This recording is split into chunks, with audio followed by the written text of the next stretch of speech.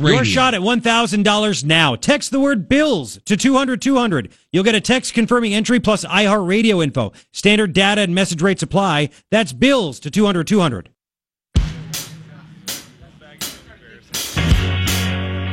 Yes. What is happening? How you doing? It is Thursday, April 12th. It's your morning ritual. Me, Garret Lewis. KNST AM 790 Tucson's most stimulating talk. It's Beer Club Thursday. That's right. Mr. Ons tonight, 5 to 7. I'll be there, Oracle and Rudisill. But anyway, let me give you 3 things that I think you need to know. Number 1. I thought this is a pretty big flipping deal. Right here in Arizona, I guess part of that caravan made it across the border. And what you had was a man that claimed to be an unaccompanied minor. Turns out he was not a minor. Crossed the border illegally. Turns out he's also an MS-13 gang member. Yes, thank you for the caravan, Mexico and Honduras and everybody in that People Without Borders crap. I'll get into that. Oh, yeah, no, that's a big deal. That is a huge deal. Second thing that I think you need to know is apparently a teacher strike is getting closer and closer, at least a walkout here in Arizona. Apparently, the teachers are trying to figure out if they have support, because they might shoot themselves in the foot. I mean, if all of a sudden you piss off the people that are going to pay your salary, all the taxpayers, might not be good for you. But they are engaged. They did walk-ins. They'd stand on the side of the schools before school started. But Arizona Educators United has announced it will stage a walkout, meaning teachers will leave during school hours, but they haven't set a date yet.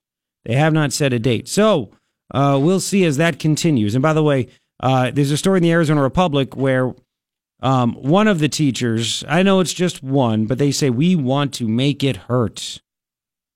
Yes, that's what they have to feel it. People have to feel, parents have to feel it. Excuse me. Okay, thank you very much. Third thing that I think you need to know, another California town has voted to support the federal lawsuit against California's sanctuary state law. Westminster, California, joining Orange and Newport Beach inside of Orange County. More and more of these California cities are fighting back and saying, enough is enough. This is just stupid. This is dumb. This is crazy. This is, oh yeah, so maybe there's some hope. I mean, just people think that everything's going to hell in a handbasket and the country's going down and everything else, even with Trump as pres.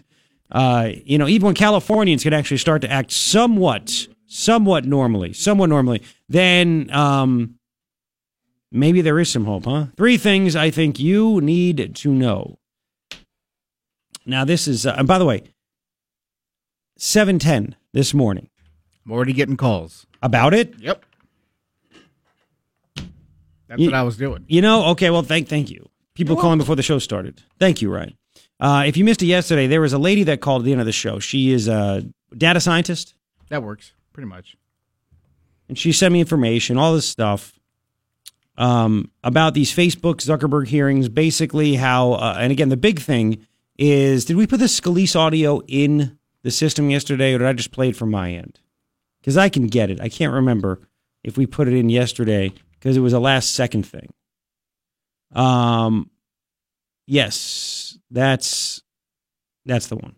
We'll play that in a second. So anyway, there's this whole big hubbub. We know Facebook. Facebook collects data. Whether it meant to start that way or not, who knows? Who knows? But Facebook collects data because people put data on there. Like, this is what I just don't understand. People literally put data on there, and they willingly do it. So then people can literally scour you could just go look at somebody if they don't keep their account private and find out what people like and don't like. It's really not that hard. So then you get these people that create algorithms with an app and everything else, and they can basically look for people that like certain kinds of things. So, they're in a group that you can reach with whatever your product is, whether it's a slice of pizza, whether it's a car, whether it's a politician trying to get you to vote for him or her. So it's there. And Obama's team, back in the 2012 campaign, they took advantage of this.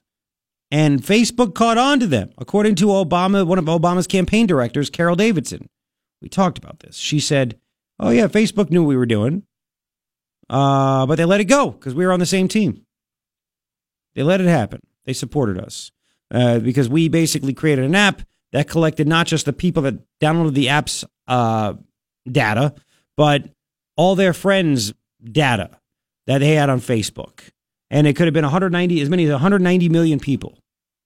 So they did all that. They took all that data. And by the way, honestly, people put it on there, whatever. Now, you could say it's not right, but if you willingly put your information out there, I still don't understand. What do you expect? Listen, we've come a long way. Oh, and by the way, so here's the thing. So then Trump's people did the same thing, and now all of a sudden that's how he won and why he won. Every month it's a new reason as to why he won, because they can't accept the fact that he won legitimately, and Hillary was a horrible candidate, and people had enough. People had enough. It's still hard for me to get my mind wrapped around this because I'm in my own bubble, and I'm thinking it's just obvious. But they use this data to contact people, to get them to go to vote, to contact them, to find out where they live somehow, knock on their door, talk to them one-on-one about things. This is what they do. Democrat Party's better at it than the Republicans, but Trump still won. So anyway, you have these lawmakers bringing Zuckerberg to Capitol Hill asking him about stupid things that they don't know about. But then I'm thinking, do they? Do they not know about it? Because allow me to get you your hat. Yeah, I know, my conspiracy theory hat. Just think about this, okay? And I'm going to ask Sheila this. She's the one that called in. We're going to talk to her at 7:10 this morning because she studied this. She studies the numbers and everything. She's like, it's quite frightening or eye-opening. I don't want to say it's frightening. I think it's eye-opening. I don't like the fear factor. It's eye-opening that politicians use this to track down people to get them to go vote. But can you blame them? Can you blame them? So, and let me just go back one more step, because in the old days, what did they do? They put people in a mall, in a room, and asked them questions. What do you like? When are you going to buy a mattress? How often do you buy sneakers, jeans? Do you like to travel? Do you like to, they'd ask people all kinds of stuff. And who knows if people would actually answer honestly? Who knows if they were influenced by other people around them? A lot of times people they get nervous and they start, instead of answering honestly, they start to think about what would that person like to hear me say? What should my answer be? What is, what do I buy a mattress so often because I want to think that I have more money than I do. Who knows what they do? So advertisers always want to get as much information about people so they can reach them, right? Look, that's what we do here at KNST. I mean, we don't take your stuff, we don't take your data, but there's a certain demographic, generally speaking. I mean, we'll still have the occasional 15-year-old, 18-year-old, 22-year-old that's listening, but we know people that listen, for the most part, they fit a particular style where they're a person that makes X amount of dollars, that owns a home, all this stuff, right? And it's different from some of our other stations in the building that we have here. It differs dramatically from Hot 98.3, which is much, much younger demographic. Different kind of lifestyle. That kind of stuff, right? Different values right now. So everybody, but there's still advertisers that want to reach them for, thinking that they'll buy their particular product. That's just how it works. That's how it works. So we've come a long way from trying to ask people or asking people what their likes are, what their dislikes are, that kind of stuff, to where now there's an actual forum in Facebook that people willingly write down this information. They willingly share this information. And I don't know if it makes them feel better about it. I don't know if they just... Why do you put down what you like? Why do you... I've never understood the whole checking in at certain places. Except, again, some people just, they want other people to think like their life is better than what it is. Look at me. I'm at blah, blah, blah. Look at me. I'm traveling. I'm at the airport. Hello, go rob my house. That's all I think right there. Like, why do you want to let people know? So, anyway, it's a big deal. And then you start thinking in your conspiracy ways. Zuckerberg created Facebook. At that point, did the government realize this is a great tool that can be used to gather data? And then did politicians say, man, this is a really good tool for where we can get people that may want to vote for us but may not go out and actually do it, and we can find them and motivate them to go do it. That's where that's where my mind is going right now. And I sit back and say, maybe the reason that these politicians asked stupid questions for the last 2 days, some of them asked about diamond and silk, which is important, and bias, which is important. But there really isn't going to be anything that comes of this, right? It was a show for 2 days. What comes of this?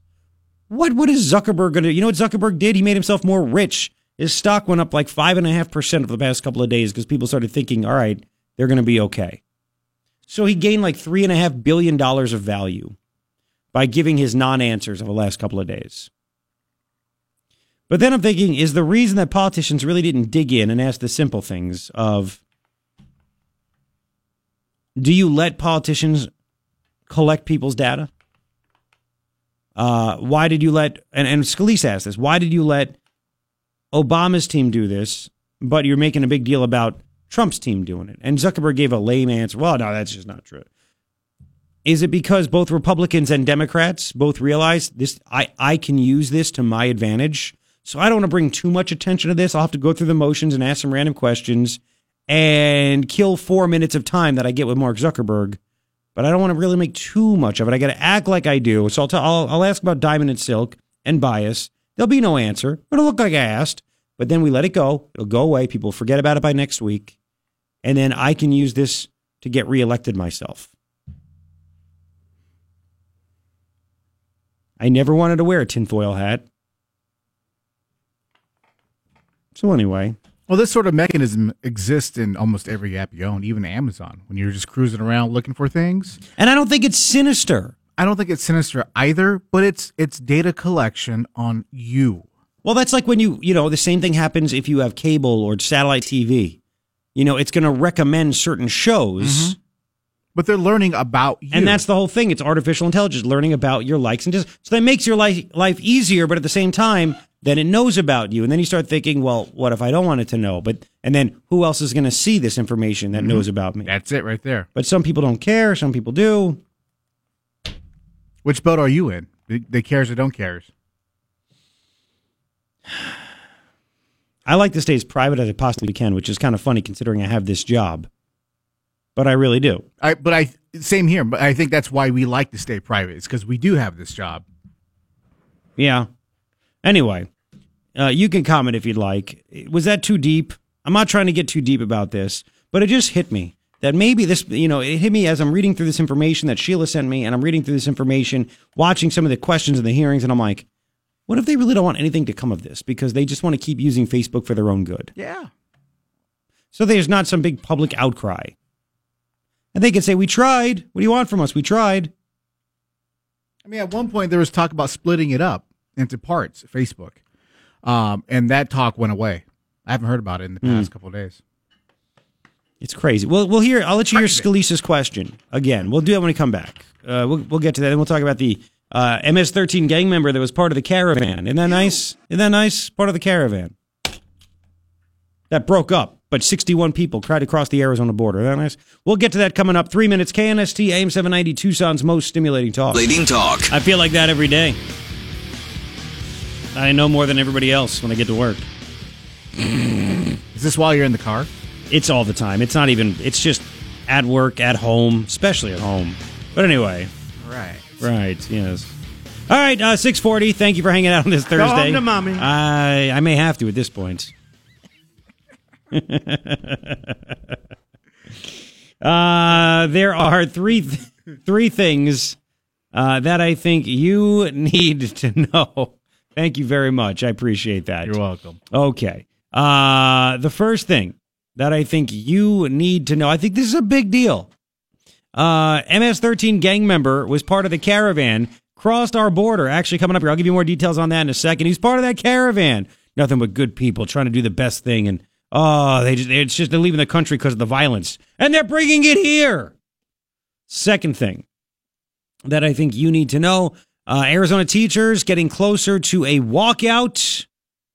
getting closer and closer and closer to that walkout. They haven't set a date yet, but watch out. They're trying to gauge if parents will be upset behind it. Who knows?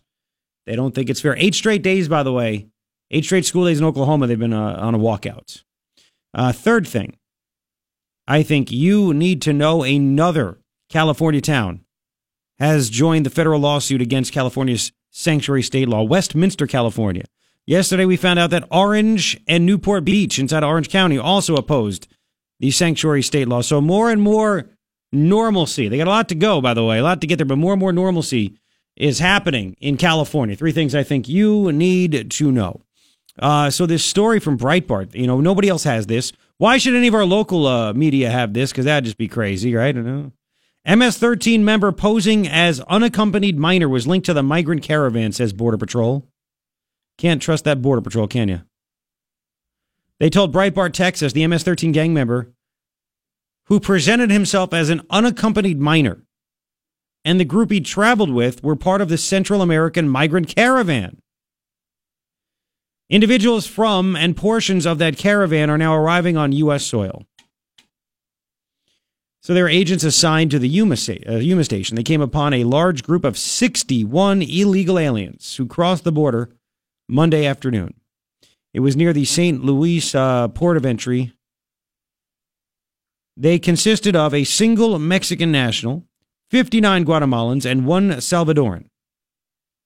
The 1 Salvadoran claimed to be an unaccompanied minor.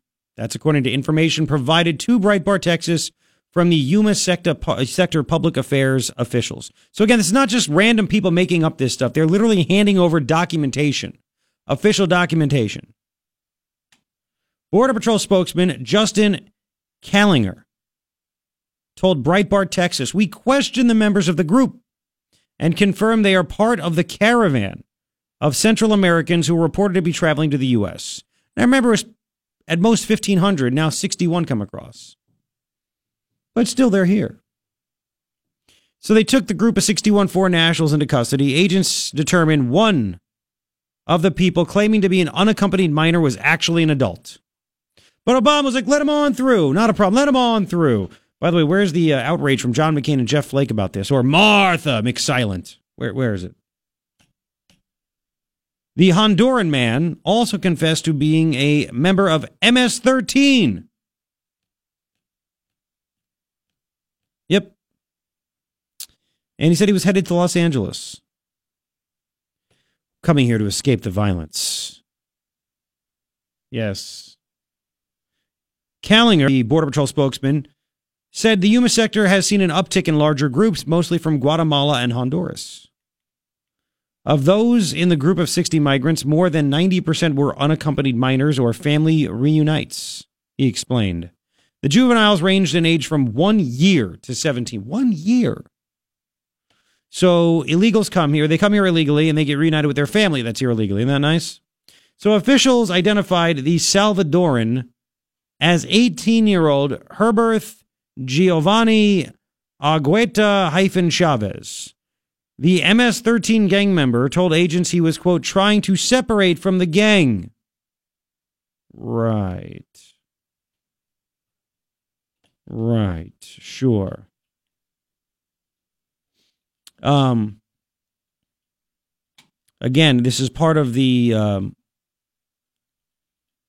group of the caravan, and what was it? It was the People Without Borders, and it was in Spanish.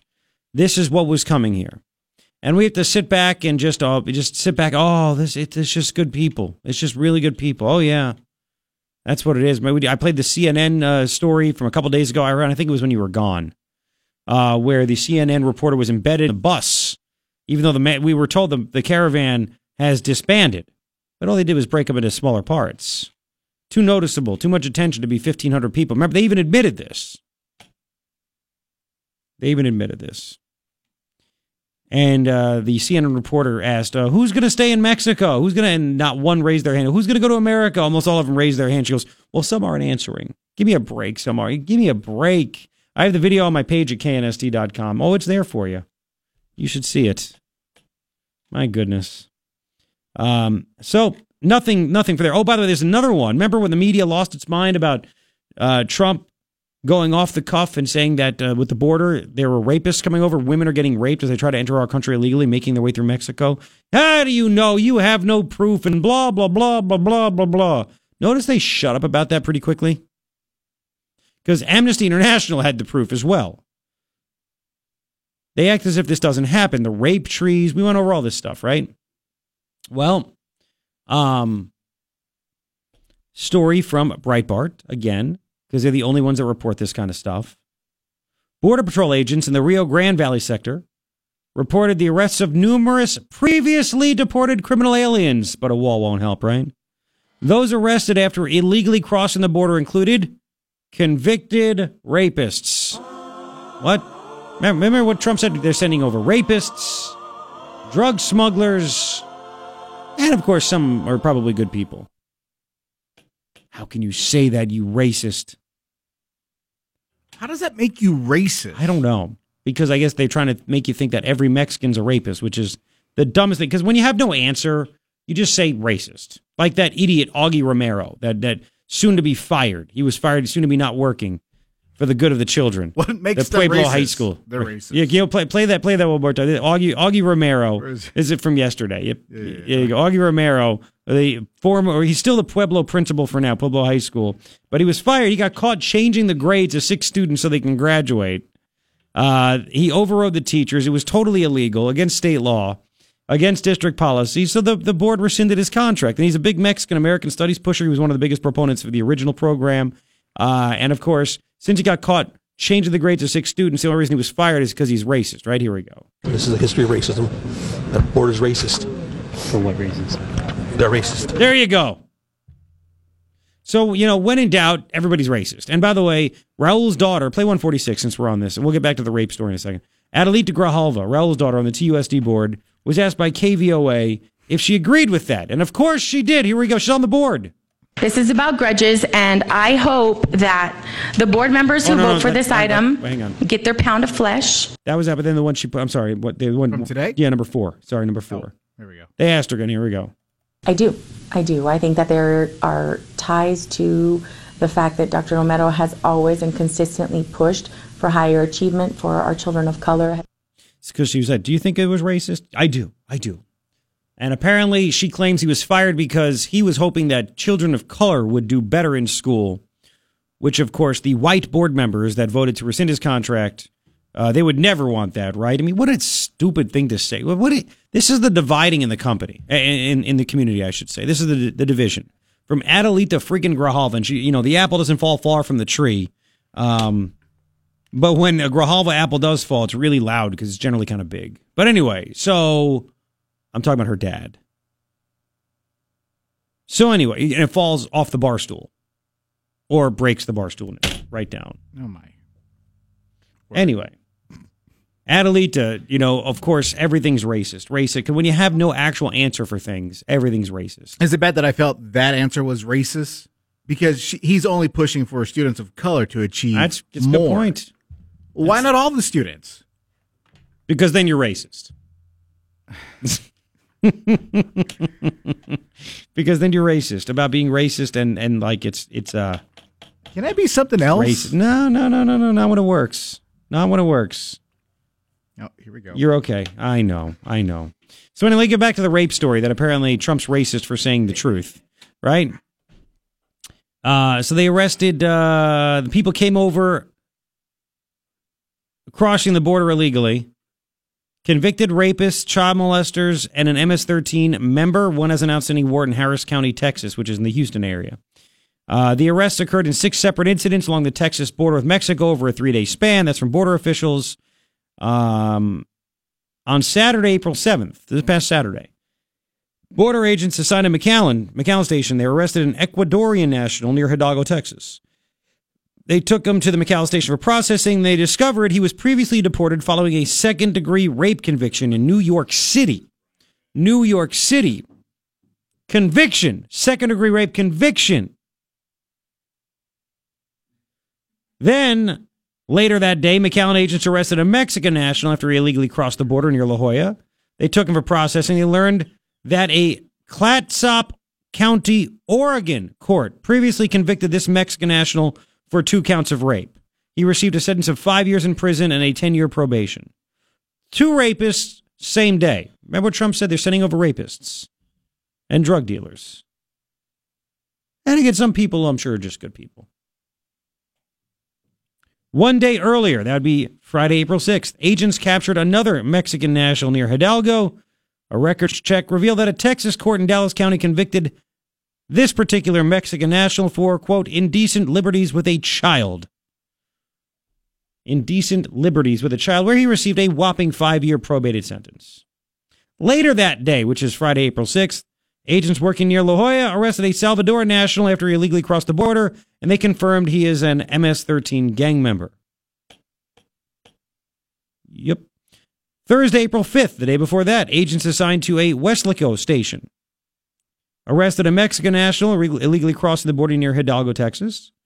They conducted a biometric background investigation and learned that an Indiana court in, is this Tippecanoe? It looks that way. Tippecano. Tippecanoe? Tippecanoe. Tippecanoe? Tippecanoe. No, you don't know that. Really? You know Tippecanoe, Indiana? Yes. Tippecanoe. Good for you, man. Thank you. I'm smart. You're still a caduceus. So Tippecanoe convicted the man of, so the court there convicted this man for sexual misconduct with a minor and sentenced him to 18 months in state prison. And they all have re-entered, by the way. Re-entered. After being arrested for felonies, sex crimes, rapes, gang member, you name it. But again, Trump's the one that's bad. 653, we'll continue. It's KNST.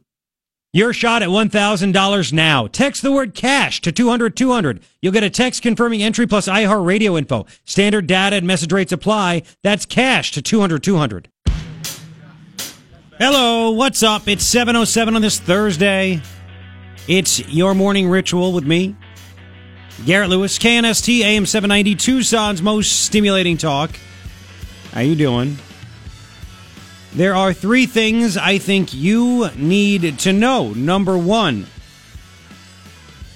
Border Patrol agents near Yuma arrested 61 people crossing our border illegally.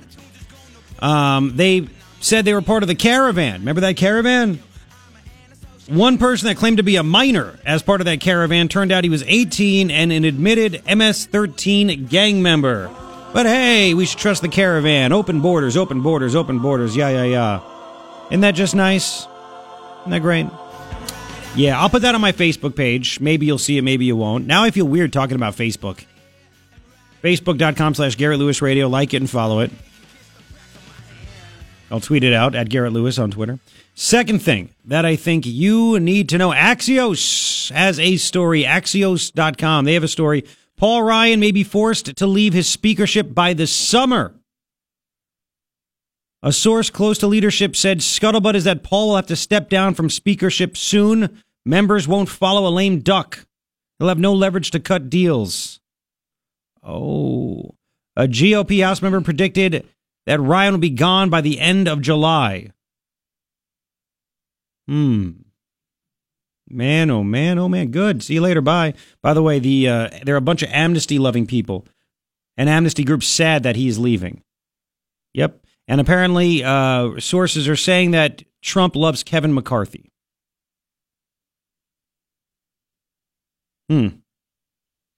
However, the Freedom Caucus will probably get mad at Trump for that. Anyway, but what can you do? Third thing I think you need to know, this is actually pretty cool right here. The economy, once again, not getting the credit that it deserves. Here's a couple of things. Weekly jobless claims, Wall Street Journal story. U.S. weekly jobless claims hold below 300,000 for the longest streak on record. Longest streak on record. Because people are getting hired. Pretty cool, huh? Then get this. You know how we cut taxes? Remember that? We cut that big tax cut. Maybe you heard of that. Maybe you did. Story from CNS News. Even though they cut taxes, the feds collected record individual income tax through March. But wait a second. They cut taxes. Yeah, people getting hired. They're spending money. They're getting paid. That's how that's supposed to work. 3 things I think you need to know. Now, yesterday at the end of the show, we talked to a listener named Sheila. And she studies all kinds of these predictive analytics, right? Looks at data. And this is all related to the Mark Zuckerberg stuff. Now, I'm not trying to get wonky or boring or over your head, but this is really incredible stuff.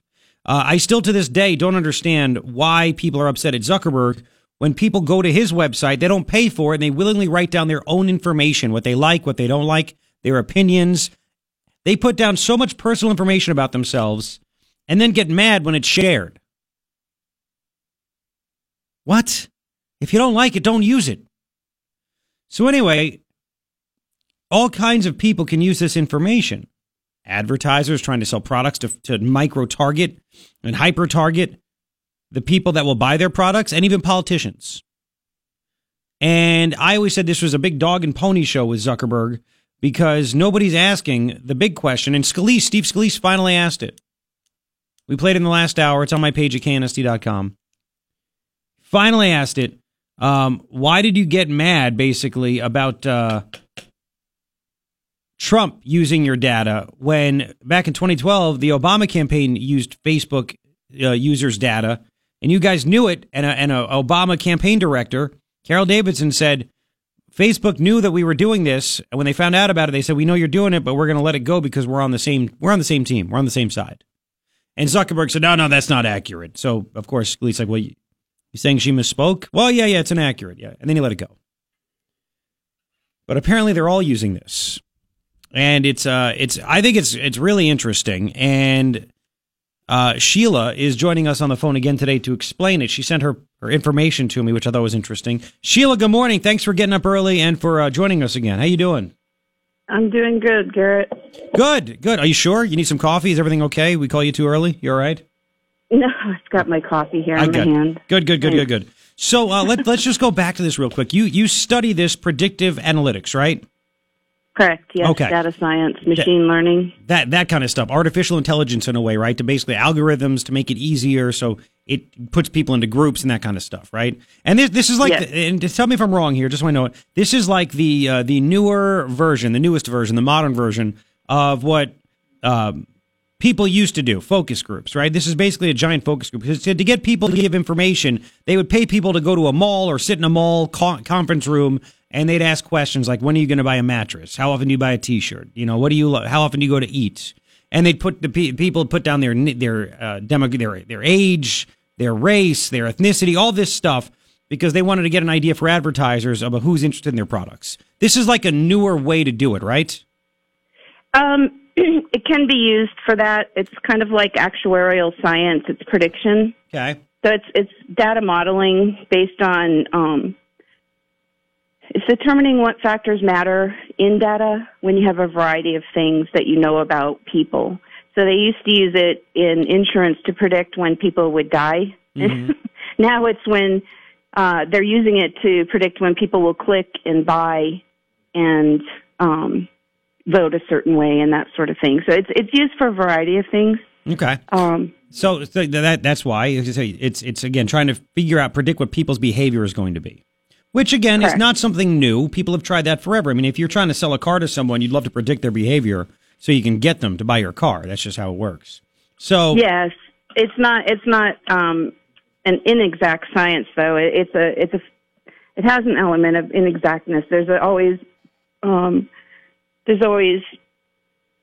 parts of it that are unknown, but you can predict with relatively good accuracy based on enormous volumes of data. Okay.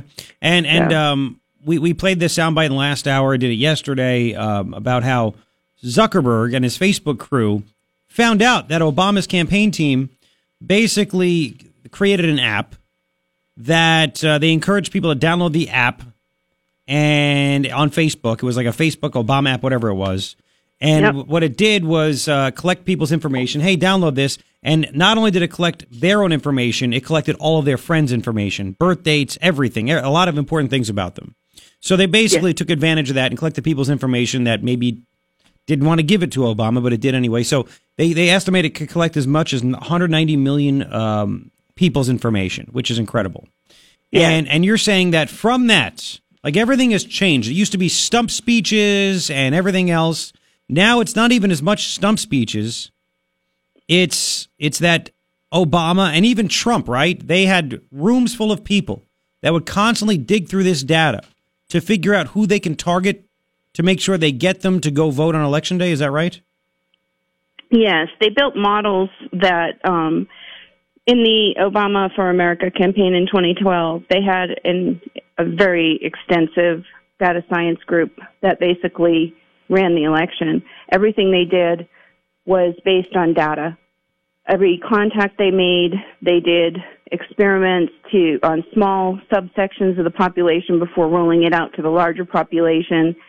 They did a lot of things based on the data, and it was an aggregation of data. Facebook was one of the pieces of it, but there was much more than just Facebook involved in the data that was collected. So,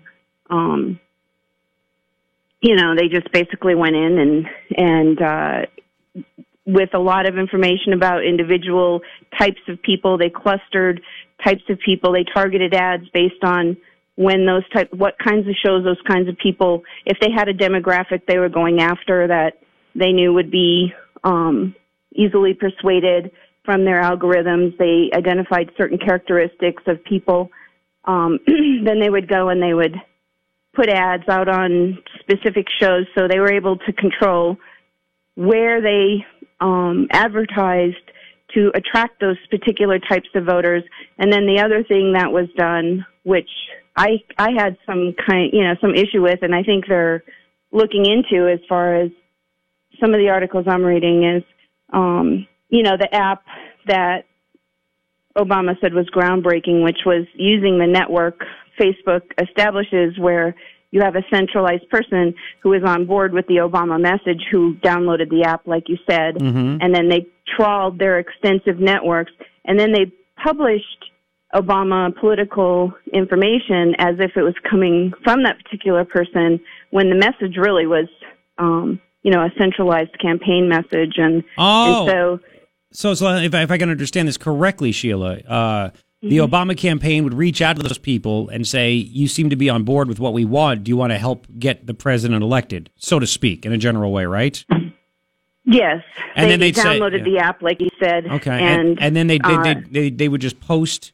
Would they post things automatically to that person's wall? Or would they give it to the person and have that person post it to their own Facebook wall? So I'm not a Facebook employee, and I'm not in the campaign for Obama. From what I've read on Fox and in there's other websites, Investors Daily, and so on and so forth, that have they seem to indicate that the messages were sent out as though they were basically that person, and they I'm not sure if they actually hit a button that said, I approve of this message, and it was distributed, or if it just automatically got distributed along those networks. I'm sorry, I can't answer the question. That's okay. So some of these things can be disguised as advertisements. So you look at shoes, it'll post a shoe post on your on your Facebook wall, on or your Facebook. Twitter, one of those things. You click, but it'll say promoted, or it might say advertised. But you have to look closely to see that. But what she's saying is that this app just gave the information. They figured. I'm just curious because they said, all right, they targeted people that were like the influencers. Would that be like? I wonder if that would be Hollywood people.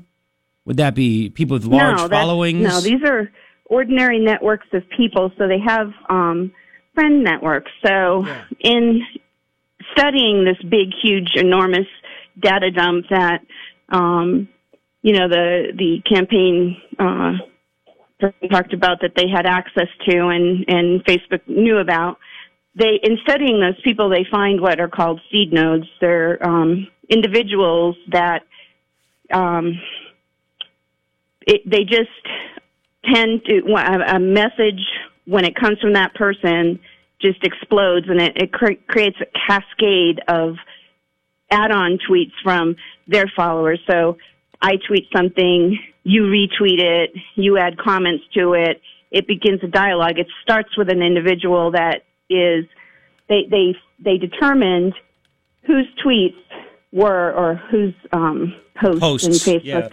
Yeah, and sorry, I'm a Twitter person. But whose posts in Facebook generated the most reposts and the comments and so on and so forth. You can determine those things, and it's like a the center of the spider web, and it just ripples outward, and so they would stimulate that center of, and these are ordinary people. Yeah. They just happen to be the people that you tend to get the news from, and they determined who those people were, and then they would use that. Yeah. Yeah. As a way to get out. It's like a channel. It's like another TV station or another radio station, another way to access people in that aspect, right? Yes. So, and can you hang on for me, because I have so much more I want to ask you about this, including, I mean, you sit back and say, did this really make that big of an influence to get Obama elected? Did it really? So I want to find out about that, because, I mean, we're also told that, man, people just stayed home because they hated Romney. They didn't want Romney. So that's why Obama won. And you're laughing about it. I want to get your opinion on this. You're a numbers expert, not me. Hang on for me if you can. Okay, Sheila? Hang on for me. 7:21. We'll continue in 5 right here on KNST. So, listen, am I just too simple or simple-minded or simplistic? If I'm sitting back saying, I thought Romney would win because I saw how obvious Obama was, how bad he was. And, of course, I'm tapped in, you're tapped in, but not everybody is tapped in. But maybe people, and I didn't realize this until after the election, how Romney just didn't connect with people. And I think Obama connected with people. I think Trump connected with people. Romney was like a robot and did not connect with people, and people didn't trust him overall. I read people saw him as a CEO that would fire them, which is why they stayed home. Well, I think you're thinking very old school, like in the past. That may have been how it was. In 2012, it became very precise. It became identifying specific voters who were the easiest and most likely to be persuaded to vote for Obama. They had models that were extraordinarily precise, and they went in and they went after those people. They modeled exactly how many people they needed to win specific areas, and then overall win the state, and then overall win the presidency. They targeted specific people, and they knew how many people they needed to go after to win the vote. And so they stimulated people that may not have been, instead of going after the general populace with general messages, they went after specific people with very customized, tailored experiences for those people because they knew they'd be easily persuaded. They actually had persuadability scores for individuals, and it was very, very, very exact. It was a recipe. We need this many people, and these are the people that are going to be the easiest to persuade towards our message, and those are the people they went after. That's where their money got spent, and that's how he won. Wow. So let me ask you this. You know that Obama did that, so the Democrats knew about it. Hillary must have tried and failed miserably, I'm assuming. And you were worried yesterday when you called on the show that Republicans aren't doing this. But they have to know about it. Are they not doing it now? I'm trying. I think they did during this election. They used data science for their campaign, but I'm not privy to what exactly they did and how they did it, because I just have read, like you, things in the news where it talks about things that they did using the data that they had in the RNC, but I don't know the specifics of how they did it, but I know that they did use it this time, and there's this big, oh my God, this whole thing with Cambridge Analytica, procuring data from a researcher, which, Trump paid Cambridge Analytica to provide assistance with his campaign. They had purchased this data from a secondary vendor. If you look, there are massive troves of information that are gathered and are used by campaigns. Catalyst is the one that Obama used, and they have terabytes of data that they collect and they purchase from secondary vendors. The difference is with Obama, there was a lot more, hey, let's share and let's get this done, and, Facebook and Twitter and Yahoo and all these different places that got together and let's elect our president. And, with Trump, it was not quite the same. I don't think the degree that you see, that happened during this campaign was anything like what I'm seeing and what I know of in the 2012 campaign. So okay, so let me really quick. That's why I just wonder. I mean, it was very quick that Trump 3 months ago, announced that he is running in 2020, and he named his web guy as his campaign director. And I'm thinking maybe they realize they need to go with this kind of method to win. Absolutely, they do. Right? Yeah. So it's like the movie Moneyball. If you've seen the movie Moneyball, I mean, it just the game has changed. The methods are completely different, and if that is not used, if that is not deployed, there are MoveOn organization that the political action thing, MoveOn.org. Yep. They have people trained on the local level that have taken the data and the models that were used for Obama, and they've morphed it down to the local level, and they're using that data science and predictive analytics to determine how many people do they need to turn out for a sheriff election, for a midterm election, for a whatever it is that they're going after. They know exactly how many people they need to go after, and they know exactly who it is they need to target to get those numbers in there. And can you hang on with me? I want to talk to you about that, because, again, we keep talking about Facebook, too, and they're getting that information by just analyzing Facebook or paying some vendor to go onto Facebook and get all kinds of information using apps and algorithms. I want to talk about that, if you don't mind, how it's going to happen, how it's going to impact on local stuff. And then, how they were able to find people and knock on their door based on information they're putting online. Hang with me if you don't mind, okay? Can you, Sheila? Yes. All right, thank you very much. Don't sound too excited about it. No, we'll continue. 7:34, more coming back in 5. Here's Fox. 7:42, thanks for hanging out with me and continuing.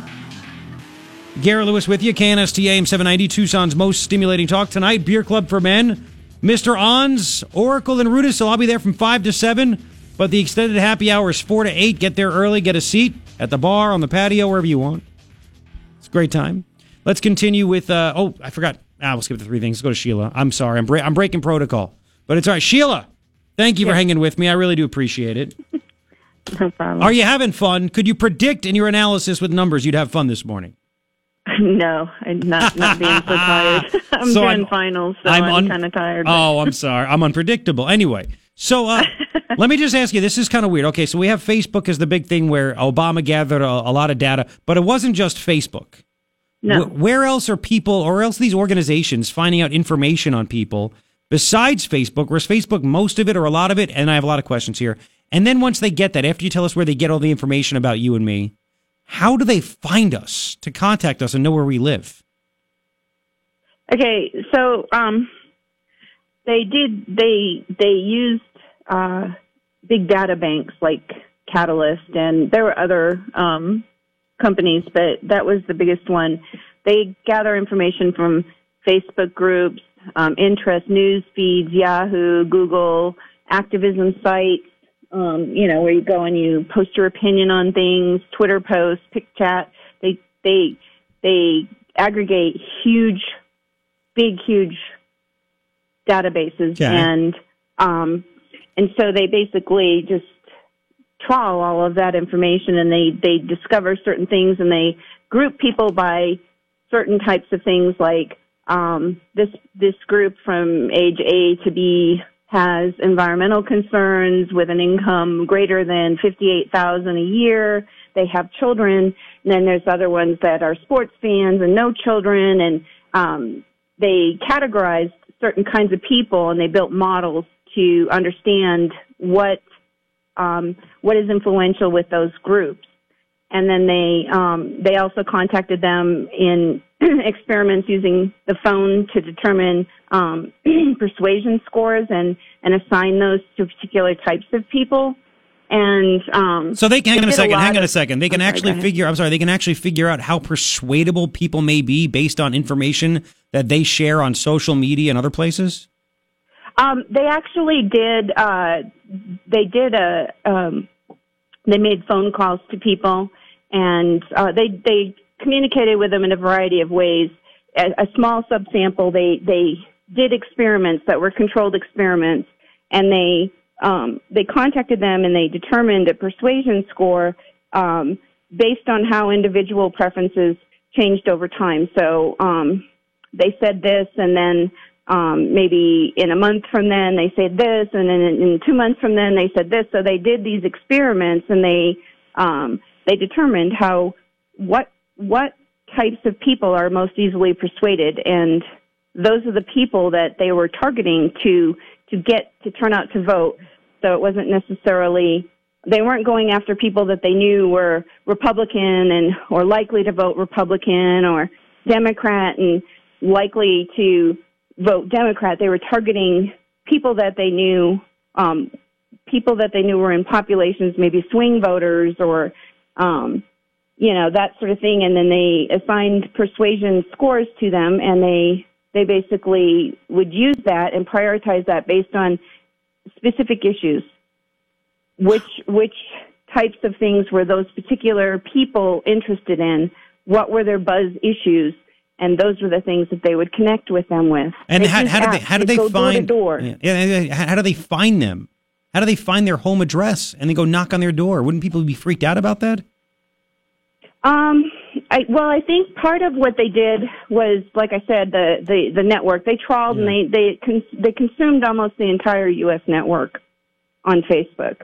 So a lot of the messages that they would give to people, it was door-to-door stuff, but it was also using those seed node networks I was talking about to you earlier, the close friends and family, and they would stimulate that center node and get messages rippling out. They would ask them, tell your own story, the people that were already on board, because they knew to an exact science how much information that they should distribute to certain kinds of people and when and regarding what. And it was very, very precise. It was very, it's disturbing because it's artificial. It's very artificial. It's basically using things that in predictive analytics, data science, they use to persuade you to buy a shirt or a pair of shoes that the ad pops up on your page. They're using that to get you to buy a political candidate. Exactly. And it's kind of creepy. I thought it was creepy. So I don't want to get to the, I have so many more questions. I hope you can stay with me. But I'm just curious. I mean, is the answer to all this stuff that everybody should just get off social media and stop putting personal information about themselves out there? Will that stop this, or is it just too late for that? They'll figure out how to reach us. I don't think it's going to stop it. I don't know that it's kind of like, I think it's happening.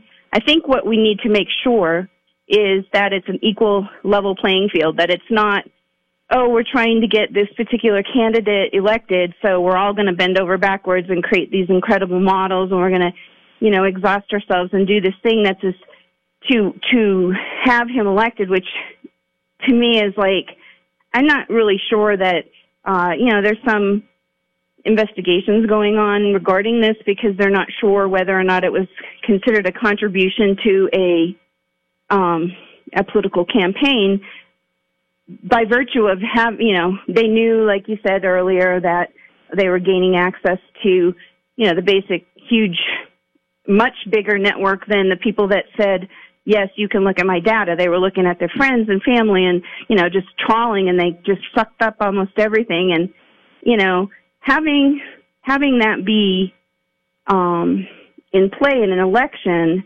when not everyone has access to it and everyone is doing it is extraordinarily unfair. It's like, so in the future, I don't know that it's going to be any different. I just think that people need to be aware that it's in play, and especially where it's going to be very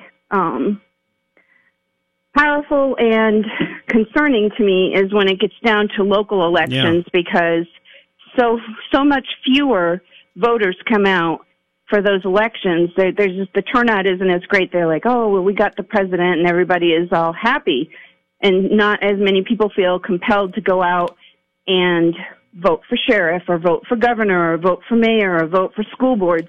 And these are where, your show talks about it all the time, different policies going on in Tucson and things that you don't like that are happening in school boards or you're always talking about that.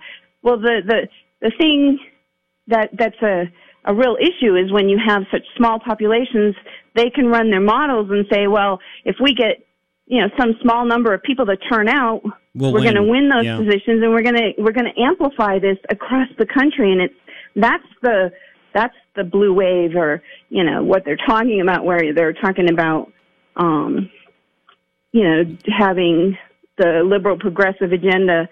This is what they're doing now. So you think that's why they think there's going to be a blue wave, because they think they can get just enough people to come out and enough Republicans, since the Republicans don't do it as well as the Democrats, they won't have as many people show up in the midterms. That's what you're thinking. Exactly. They're playing, yes, exactly. And I'm like, the only way that this is going to be countered is for people that believe, and I'm not just saying Republican, because, honestly, I'm an independent, but there's no point in being one because there's never any candidates that actually win. Exactly. So, I hear you. But I mean, I tend to be, not necessarily on the far right of the GOP thing with the Tea Party and everything. Although I don't knock them, I just identify more closely with GOP in conservatism. I'm a constitutionalist, and I believe the only way that we're going to retain it's not like over with. They have a lot of control of the media, and the psychological advantage they have is to pump out there that the war is lost, Exactly. We're going to win. Yep. This whole thing's going to happen. What has to happen is every single person needs to become aware of what is happening and reach out in their communities to people that are friends. And there has to be a dispelling of the notions. There's a lot of things that are being said. Yeah, hang on for me. Can you hang on for me? I got to take a quick time out. I want you to hang with me. It's not like you're doing anything else in life, as I'm totally taking it over, but we'll continue. Don't go anywhere, please. It's KNST. Your shot at $1,000 now. Text the word luck to 200-200. You'll get a text confirming entry plus iHeartRadio info. Standard data and message rates apply. That's luck to 200-200. 808, Garrett Lewis with you, KNST, AM 790, Tucson's most stimulating talk. Thank you for hanging out. 3 things I think you need to know. Number 1, 61 people tried to cross the border illegally in Yuma area. They were part of the caravan. Turns out one of them claimed to be a minor. He wasn't. And then he admitted to being an MS-13 gang member. But hey, it's cool, that whole caravan of open borders. Yeah, it's cool, right? Yeah. Breitbart had that. I'll put it on my Facebook page, even though I'm not sure if I should do that now. Second thing I think you need to know. It's true. Axios reporting Paul Ryan may be out by the end of July, because they don't want a lame duck speaker. A GOP House member predicted he will be gone by the end of July. Man, we'll see. Third thing I think you need to know. How about this for the economy? U.S. weekly jobless claims, U.S. weekly jobless claims hold below 300,000 for the longest streak on record. Wow, why didn't that happen under Obama? I wonder. That's why people hate the media. 3 things I think you need to know. Let's go back with Sheila. Sheila, I can't thank you enough, Sheila. She's a data analyst, checking out all kinds of predicting things by the numbers and data, and it's pretty much an exact science, isn't it, Sheila? Yes. Okay, well that's. I'm a data scientist, yes. Not a data analyst. But. So again, should people be freaked out right now not using Facebook and Twitter? I'm just curious about that. I think that the information is out there. I think that you can't take it back. It's already happened. There's a lot of modeling that has already occurred, that has already categorized people across the entire nation. You can't take it back. So let me ask this too. I look at this as they're taking advantage. Whether it's all politicians, Obama, the rest of them. Trump used a little bit of it, but relied on the RNC instead of Cambridge Analytica getting all the Facebook info. But it's almost like people are more trusting of information given to them by friends versus somebody on the radio or on a TV. That, Absolutely. because basically, what's the difference between, you watch Fox News and they got a person on the right giving an opinion, person on the left giving the opinion. I think they're all full of crap. But you have the person on the right giving the opinion, and they want people on the right to believe that. But they may be skeptical of it. But if they see a friend on Facebook say the exact same thing, they'll be more apt to believe it. Is that where this all comes from? They're able to be persuaded more. Okay. You asked a question earlier, and I wanted to hit it real quick. Sure. You asked about whether or not they know specific things about specific people going to your door. Yes. And they do. They by trawling the Facebook network, they know specific individuals. They took all the data and they categorized, like I said, when you're interested in sports and you're between this age and you have this income and you have kids or you don't have kids. They categorize people, and then they specifically know each individual out there. They have in that category, but it's a specific person. They trawl your wall, and they find out what your buzz issues are, and that's how they connect with you. So that's what they do. They find out your buzz issues, everything about you. You have kids, and they send somebody that's relatable to you to knock on your door to start a conversation. Well, so there's many aspects of it. There's part which is the social media reach, which is basically the messages that come through social media, and then there's also ground troops walking door to door, and they know in certain neighborhoods they have a very low voter turnout. This neighborhood tends to have this characteristic of person in there, and so they send people out door to door, and they start collecting that information, and they follow up with you in real time. They store this information as they're talking to you. You're interested. They actually know it from your Facebook profile. You're concerned about healthcare issues, or you're concerned about environmental issues, or whatever. And as they're talking to you, they're gathering information, and they enter it into a database, and they follow up with you by email, and they follow up with you by phone, and it's very personalized and it's very precise.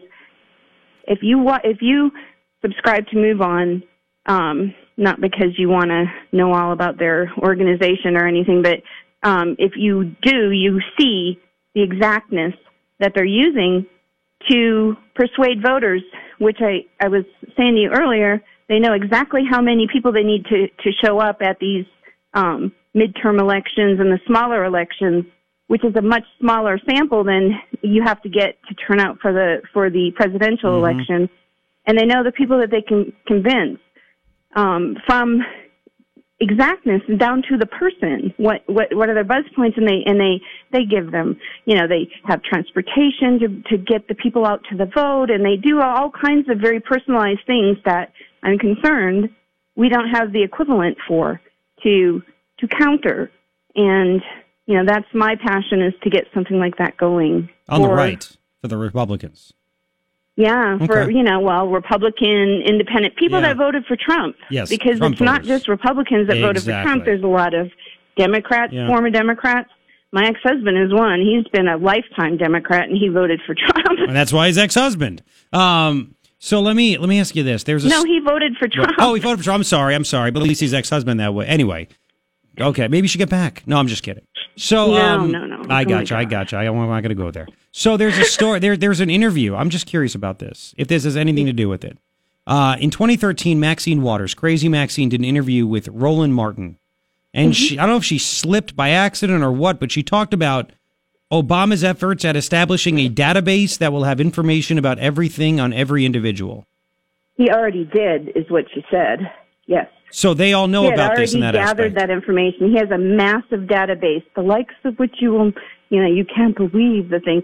It's because they know all kinds of things. And during his presidency, he did something called opendata.gov, like all the government organizations created an open data, so their repositories are now out there and able to be absorbed by data scientists, not the least of which was his team, who was absorbing all this information about neighborhoods and, just tons of things, census information, all the different data that was the open data was sucked in, along with all the social media data and everything else. And those things generate models that are extremely precise. Now, let me ask you this. Okay, we're just short on time. So you have those models. Did he give those models to Hillary to use? Did she not want them? Because how did Hillary lose if she had all this? Well, I don't think I think they didn't count on how many people were revolted by her that just really did not like her, that felt like she was... They couldn't predict. They couldn't predict that. No, I don't think they did. I don't think they anticipated people rejecting her to the extent in which so many people did. And or I guess maybe even getting on the Trump train in that aspect. They had no idea. And all I'm saying is that, I'm not saying predictive analytics is wrong. I think there's a lot to it. But I wonder if there's still an element to human beings to where they can be unpredictable in that aspect, where, all the polls showed Hillary winning except for like one or two. And the media is trying to tell us, like you said, and this is what I say every day. Bogus. Those polls were bogus. They weren't even based on reality. Yeah. But, the prediction models, simulation models were accurate to like a 0.2% to predict outcome of the election for Obama in Ohio. 0.4, like not even 1%. The inaccuracy was not even 1% in Florida. It was 0.4. And they were 1% too cautious in Colorado. They predicted 57.68% of the early Ohio vote would go to Obama, and the actual was 57.16. So there were very, very, very precise models that they're able to build. The thing that they didn't count on was two things. People were really sick of what was happening to our country, and that wasn't in their algorithm, yes. And then there is an unpredictability aspect to this, but in general, I wouldn't count on it. They know for a fact how many people are going to tend to show up in local elections. They have this to such a precise degree that you can't count on such a massive thing that happened with Hillary, which was twofold. One was Trump was, I have to tell you, that's why I voted for him, is because everything I believed he was saying, and then I was like, yeah, right, he's just another politician. I sat there for a couple months debating to myself whether it was real and it was just some kind of hoax, and I was like, and then I finally said, you know what? Come hell or high water, this is what I believe in, and I'm going to put my faith out there one more time. And I clicked the vote for him, and so I think it was the messaging that he had, which really resonates with people. So all these rhinos that are, attacking him are really attacking the people, because we listen to his message, and that's what we believe in. And that's what I'm saying. Isn't that what got him elected then? So if there's someone that could speak very well, I guess Trump's the one. He didn't need a computer model. Trump somehow, maybe he's just one in a gazillion, but he got people to show up to go vote by himself. He did. Yeah, he did. I'm telling you, my ex-husband and his family they are diehard Democrats, and they completely just lost them back, during the 2012 election is when they lost them, because they just, the message was gone. It had changed and become a very radical thing that they didn't believe in. And, the message that Trump was giving was more in line with what they believe. And so he's more of a centrist in that sense. He's drawn people from all over the spectrum. Oh, yeah, because it's about the country. Now, real quick, and I really appreciate the time, and Sheila is a data scientist. She predictive analysis. Am I saying that predictive analysis? Is that right? I'm just a radio host. Is that right? Predictive analysis? Predictive analytics. But analytics, there you go. Predictive analytics. It's That's all okay. Good. I can't get these things correct. So something that you sent me, and I thought it was very interesting, is that on Facebook's own website, they actually had, on August 30th, 2012, a post. Facebook apps bring the power of friends to the political process. They were advertising for politicians to use Facebook, right? Yes. To get data. Yes. So it was like they basically invited any politician, come to our website and get as much data as you want from people. Now, were they charging politicians for that? Were they selling the data? Or what was going on there? I saw that information too, and I'm not exactly sure. I'm assuming that it would be to purchase the data. Well, yeah, okay. I don't it really says here, know. Facebook developers. Know what the terms are, but they were putting themselves out there along with a lot of these data science companies that were collecting the terabytes of data on everything under the sun. To the predictive analytics model for political campaigns, they're using it. Ted Cruz used it. It has changed. The ground rules have changed for everything, and it's all based on that. Just like Moneyball, in sports, it's just how it is. It's how sports has been changed. It's not going to go back into someone with a thumb in the air, that they licked and they said, oh, well, I think the wind's blowing this way. To some extent, I think there are people that have to have that kind of knack and savvy, and it's just a compliment to it, but it is a very integral part of how things have changed in politics. And, my big concern, because I am a conservative, my big concern is that people become aware of how precise they can anticipate an election result and how much we have a gap in terms of getting out there, getting people that are volunteers to reach people that are conservatives and convincing them that they need to show up and cast a vote, because otherwise elections will be lost. Well, I'm hoping that Trump, since he named his web guys as campaign director, they realize they got to do that. It's his party now, and that's what they're doing. Well, it's not just 2020. No, but it's after that too. I'm talking about all these smaller elections where you talk on your show a lot of times about sheriffs and this. All these different people that get elected that that we're not having people show up to say, no, we want this conservative in this place. Otherwise, you spend a year, 2 years, 3 years, 4 years complaining about the liberal policies that you can't stand that are happening in your city.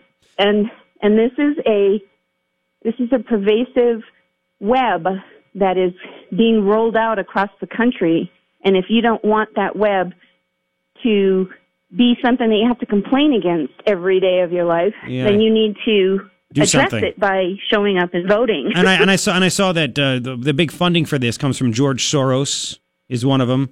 He pays for all this stuff, and there's not some big rich $18 billion. Dollars. I mean, he's the Open Society Foundation, which is funding a lot of the Move On and all these different things with all the protests and the buses that bring people out and do all this stuff. All of that is being funded. Local elections are being funded. He's trying to change the judiciaries, the judges that get in place all over the country. I mean, they are working on a scale, because during part of the IRS scandal and all that stuff is the funding of all these organizations and non-funding of conservative organizations. Well, the problem with that is they had a lot of time to mature and be trained in activism, grassroots stuff. All these things got put in place, and we had nothing equivalent on the conservative side. Except for Trump. And I'm concerned about that. I know, and that's on local. Last one for me, and we'll say there's not some rich billionaire Republican guy that's given up his money to do all this. It's just how the two different sides compare. But last one, I looked at this Zuckerberg thing as on Capitol Hill 2 days as like a big dog and pony show. Because after talking to you and reading up about all this stuff, I'm thinking that these politicians really don't want anything to happen with Facebook because, and you tell me, I want your educated opinion on this. It seems to me they want the ability to go get all that information about people that is on Facebook and use it for their own political power to get reelected and influence. So why would they ever want to really ask hard questions of Zuckerberg and make his business more difficult? Am I right or am I right? Well, I think the two issues are separate. I think that, like you asked me, will it ever go back to the past? And the answer to that is no. It's not ever going to be how it was before predictive analytics came into the picture. I think it's a given. All this data is being collected, and it's a given. It's the rules of engagement have changed. The second part of it is whether or not what happened in 2012 for the presidential election was ethical and a level playing field for both political parties. So, I mean, I think that's my answer, is that it's just two separate issues. One is, I think there's a separate investigation going on. But do you think these politicians really want to do anything? Because if they do something to stop it, then they lose access to all kinds of information they could use for themselves, no? Well, to be honest with you, Garrett, I think right now you probably know more than most of them knew when they were sitting in the chambers talking. Really? Not everybody, because clearly in hindsight, if you went back and listened to all the different testimony, you'd see certain people were more aware than other people. But I think by and large, most of them are completely unaware with what any of this is even about. And they weren't really prepared to ask the hard questions, and they needed to have, much more enlightened people asking questions of him and being pointed and direct. And perhaps he's been giving testimony to my knowledge and in a investigation that's going on, and perhaps that those hard questions are being asked in that context. But I definitely agree with you that it was kind of like a show, not really. It's like, he spent his time teaching them about Facebook and teaching them about stuff, which was, to some degree it was laughable because it's not addressing the significant concerns and, making sure that a secondary contractor doesn't sell their data gathered for research purposes, educational purposes, to a big data bank. I mean, the question that should have been asked is, has any other company, to your knowledge, including the company you use, Catalyst, ever aggregated data that was acquired under one purpose? Have they ever bought data from, in a similar fashion from a subcontractor or whatever? And those kinds of questions didn't get asked, and they should have. Like you said, Zuckerberg, and I know, real last one. Zuckerberg said he never, 2009 interview, we would never sell people's information. Never, never, never. And I got one of your notes, and you go, how did he get, how all of a sudden was he worth $6 billion? How did they make money if he didn't sell information? They don't sell, they sell ad space around the world for $6 billion. Really? I know his stock value, but they had to be selling information. How was you making that much money in advertising on Facebook? I don't know. Well, I sent you a video where he actually was talking to someone in the UK and saying he would never do that. Yeah, exactly. In the first place. Yep. He would never sell people. That was their information. They owned it, and, and then somewhere along the line, I think his model or his decision about that radically changed, and it became something that he realized he could be extraordinarily wealthy selling. Mm-hmm. And, people, I think, most people going on there never realize the extent at which, like, if you go in and you pull out a copy of your data, you're going to find chats, phone calls. Yep. Email, friends. It's crazy. But isn't it? And really quick, personal stuff they know about me and you, and that you.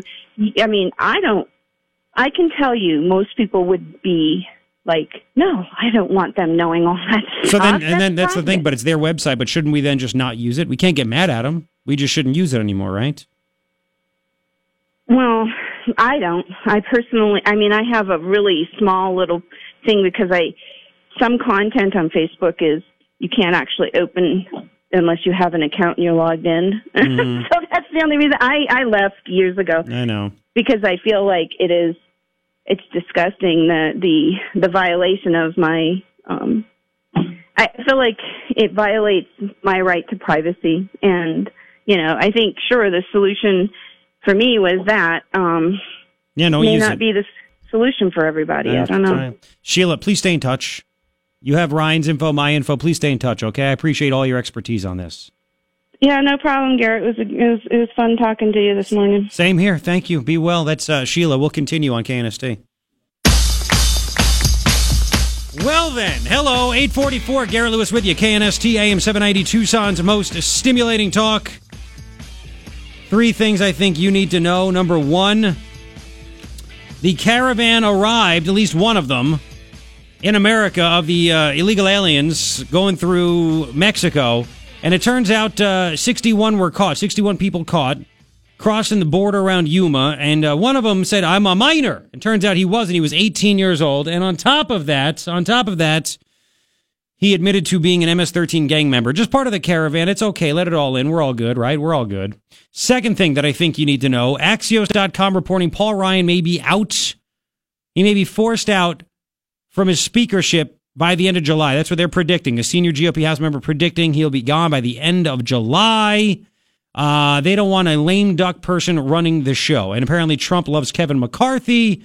Will that be good for the Freedom Caucus? Nothing ever is. It's okay. Disagreement is it's not bad. It's not bad. Third thing I think you need to know, the economy, The media's not talking about it because they don't want you to know about it, but it seems to be going pretty well, if I can quote Larry David.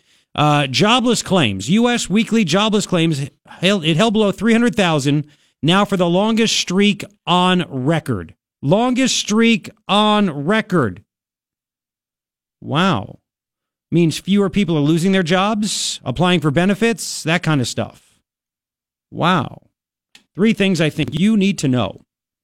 Now, do you have anything to say about this whole situation that we just talked about with Facebook, the Democratic Party is getting and the Republican Party getting information from you, Obama using it in a very smart way? I get it. I get the whole Moneyball thing. I get it. And Sheila's very smart, predictive analytics. She's more worried about, as you heard, the local elections in that aspect. They have boots on the ground. That's what frightens her. On the other hand, I'm going to look at all this and I say, all right, Moneyball, the Oakland Athletics did not win the World Series. Right? They didn't win it. They try to predict what's going to happen. Take a pitch. Take 2 pitches. Take 3 pitches. Sign this guy. He gets on base to get the perfect team together. I get it. And it's another good tool to use. And I also get the fact that Obama used Facebook in 2012 to spread the word. And it's you're more important. If somebody on the TV tells you to go buy a product, it doesn't have the same impact as if your friend that you know and you trust tells you to go buy that same product as well. So that's why instead of having somebody that you don't know, like on TV, some, dolt in a box, you should do this and you should do that. You're like, huh? Versus somebody that you know and trust saying you should do this, giving you the same message. They break down the walls of truth, of trust. They break down the barriers. A little bit of social engineering. In that aspect. But then I look back and somebody put on my Facebook page, this has been happening for a long time, way before social media. And that's true. But now it's more direct. Is it me or is it more direct? They can find out more about you because why people are, and you can't blame Obama for this. And you could say it's creepy and she said it's creepy. And it is creepy. But people willingly put their own information out there for people to see. I think we hit the saturation point, though. I really believe in my gut, and I could be wrong, but I really think that we've hit the top of the mountain when it comes to this social media by people putting as much out there. I think now people are getting more and more skeptical. Maybe in the next generation. I know I can't tell you what you're going to do with your kid or what someone's going to do with their kid, but with my kid, I'm going to tell him. The dangers of putting all your information out there, right? I'm going to tell him the dangers of how people can see your information. To this day, I don't know why people put all kinds of stupid pictures and crazy stuff on their Facebook pages or whatever they use, Instagram, because employers go straight to it. As soon as somebody applies for a job, they go to Facebook and search the name. Instagram and search the name. And you could be the most qualified person ever, but if all of a sudden it looks like you're doing some weird stuff, man, oh yeah, you know what? You're not getting a phone call. You're not getting a reply. Yet people are stupid enough to continue to do that stuff. I don't get it. Everybody wants to be famous. Everybody wants attention. I want to be seen. Like me. Not everybody. A lot of people want that. I don't want to be seen. And it's a bit much. Don't look at me. It's a bit much. So there's that. 880-KNST, 880-5678. If you would like to comment on it, feel free. It's kind of eye-opening. Ryan will put that up. When do you think you'll have that up at knst.com or on my iHeart channel? I'll put it on knst.com. I can have it up during the next break, I think. Okay, let's do it. And your reaction to all this stuff, does this make you want to stop using Facebook and Twitter and things like that? Do you get mad at me when I say like and follow my Facebook page? I feel like a hypocrite when I say that now. We'll continue. We'll get your reaction. It's coming up. KNST AM 790 Tucson's most stimulating talk. Your shot at $1,000 now. Text the word bank to 200-200. You'll get a text confirming entry plus iHeartRadio info. Standard data and message rates apply. That's bank to 200-200. 9:09. It's Thursday, April 12th. No way. Really, it's up there. Okay, Morning Ritual, Garret Lewis, KNST AM 790. Tucson's most stimulating talk. Holy smoke. There are 3 things that I think you need to know. Number 1, remember that caravan of migrants headed our way? Well, apparently 61 of them crossed the border in the Yuma area. earlier this week. One of them claimed to be a minor. Turns out he was lying. He's 18, and he admitted to be a member of MS-13. But hey, let them all in. They're good people. They're just trying to escape violence. They're just trying to escape it. Oh, yes. Give me a break. Second thing that I think you need to know, Paul Ryan, according to Axios, may be out by the end of July. That's what a GOP insider is telling them, because they don't want a lame duck speaker. Can't get anything done, can't cut deals, blah, blah, blah, blah, blah, blah, blah, blah, blah. That's what happens. And, of course, the Daily Beast has a story. Exiting House Republicans see a big wave coming after Speaker Ryan calls it in. The exiting ones. And the Daily Beast is a lefty site. Maybe there will be one. I don't know. There shouldn't be if they can get their message across. But then you hear the whole thing that we just did with Sheila about having to get the right amount of people to get out and vote. Crazy, isn't it? Can they really target the millennials on Facebook when the millennials don't trust Facebook to get out and vote? We'll see. Third thing I think you need to know, when it comes down to the actual facts of things, the economy seems to be doing quite well. Quite well. We're in the longest stretch, according to the Wall Street Journal. They have a story today. This is really cool stuff. U.S. weekly jobless claims hold below 300,000 for the longest streak on record now. Whoa, baby. How about that one right there? There's all kinds of great economic news. Feds have collected a record individual income tax through March, despite the fact that they actually cut tax rates. What? That's called jobs. Jobs. Jobs. How about that? Oh, and there's more great economic news also. The Gateway Pundit has a story about first quarter profits. Should be the best first quarter ever. We'll get to that. Three things I think you need to know. All we do is win, win, win. You think so? He does.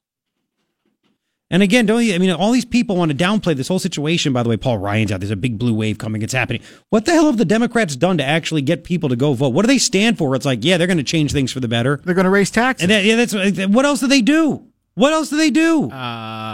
Get rid of the borders? Yeah, I mean, it's like there's nothing in there that says, wow, they're going to make everything better. I just don't get it. I just don't get it. Free tacos on Tuesday? Maybe. That would definitely motivate some people. I would be motivated. Oh, really? A story at Gateway Pundit. U.S. corporations expect best first quarter profits ever. Net income after taxes expected to increase 14%. After taxes? Net income increase of 14%? What? Holy smokes. Things are actually working out quite well. But the media doesn't want you to know that, like Sheila said, and she agrees with me, and I agree with her. The media just wants to beat you down to make you think everything's bad. You shouldn't go vote. And I say it's a bunch of bupkis. But what do I know, right? I don't want to say I had a conspiracy theory. I just had a random thought in my head during the break, too. And we'll get to the Bank of America story in just a second. But if I can recall this, sorry, I got very excited about the economic news. And I'll get back. I had a conspiracy theory, thought, whatever you want to say. I know you hate the term conspiracy theory, Ryan. It's like when people say there's a loophole. There's no loophole. It's the law. That's what the law is. There's no loophole. It was designed that way for a reason. But it was about Facebook and getting people out to vote and things like that and blah, blah, blah, blah, blah. But hey, we'll get back to that. I'm losing it. I know for some reason, it just all of a sudden my mind went blank. It's like they're controlling my mind and they don't want me to say it. But it was something really good too. Now it's going to bother me. Man, I'll remember it. I'll remember before the end of the show. Well, they haven't even started to look at the addictiveness of Facebook. Yeah, but everything's addictive. A video game's addictive. Pizza's addictive. Sugar's addictive. Ice cream's addictive. Driving fast could be addictive. Everything could be. I hate this whole thing. But have you stopped to think about what makes it addictive? People like to be liked. There you go. I know. One little updoot. Yep. Ooh, who likes my stuff? Ooh, who's saying things about me? Ooh. I got another one. I got another share. I know. Yeah. I get it. Do you? Listen, we all want to be that way. When I was in college, I wanted to be on ESPN because I was into sports more than anything else, and I thought it'd be so cool if you go around and people recognize you, and you're like, oh, look at that guy. Oh, it's so cool, your face on TV. And even when he started getting a radio, you hope, oh, is that person going to recognize my voice? And the more you do it, you're like, whatever. I hope they don't. I hope they don't. There have been times where we walk into my neighbor. Oh, God bless her. We were invited over for her kid's birthday. And this is just, it's like, oh, come on. Because you never know what people are going to say or think or do. And then my wife gets mad. I mean, I'll argue with the best of them. But all of a sudden we walk into her house and she's like, hey, everybody, it's Garret Lewis, the Garret Lewis Show. I'm like, oh, God, shut up. You can at least tell her to get the show name right. Shut up. I know, that too. That's a good point. I'm like, it's not the Garret Lewis Show. Please don't do. But there's a girl that was just hired to be one of our music stations, one of the DJs. And she's like, I can't wait till I'm famous. And I'm like, oh, God, there's the Facebook phenomenon. The reality show. It's all there. And it's human nature. It's like everybody gets upset about it. It's human nature. Until it gets old. It's like marriage. It's human nature until it gets old. Anyway. Jeez. I know. Now I'm in trouble. Go home to mommy. Yeah, again, it may happen. It may happen. Really quick, before Bank of America, this is a great story. Daily Caller, white Democrat, quote, I'm a member of the African American community. I mean, you want to talk about appropriating culture. A white North Carolina Democratic candidate brushed aside questions earlier this week about ensuring diversity in his state by saying he is a member of the black community. The House of Representatives candidate Gary Shipman said he doesn't need to worry about diversity because he has experience. He has already experienced it as they didn't write this correctly. He has already experienced it as a member of the African American community, reported the News and Observer Wednesday. Quote, I'm a member of the African American community, he said. I've been where you are. I've been in your communities. He was at an outreach event. Leaders were asked how they intend to get black people excited by their campaign and how they'll raise diversity. So he said, even though he's white, I'm a member of the black community, the African American community. Can't say black, that's too mean, apparently. When one female candidate offered to go to African American events in the community, Shipman said he didn't need an invitation because black people already view him as one of them. Dude, if a Republican said this, it'd be the lead story everywhere, and they'd be making fun of it like there's no tomorrow. He later explained his comments, saying he doesn't really believe he is black, but he was just trying to illustrate how embedded he is in the community. What is he, Steve Martin? I was born a poor black child. What if he said that? Well, it'd be pretty funny. It gets even better. He wrote an email to the News Observer as he explained the comments. The News and Observer, quote, I've eaten at many a fish fry held by my brothers and sisters, aunts and uncles in that community. Oh, I know. I've celebrated birthdays, births, marriages, graduations, Christmas, Thanksgiving, July 4, etc., with many members of the African American community. And that's all it takes.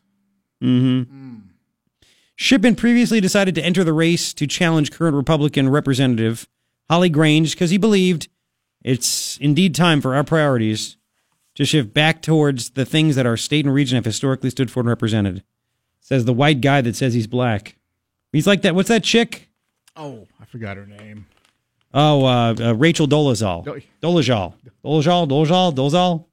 Yeah, her. Freaking fool. And if you missed it before, we'll go to the Bank of America story just coming up. Can you play the Augie Romero comment from yesterday? Again, the Pueblo High School principal that'll be out of a job in a month, thank goodness.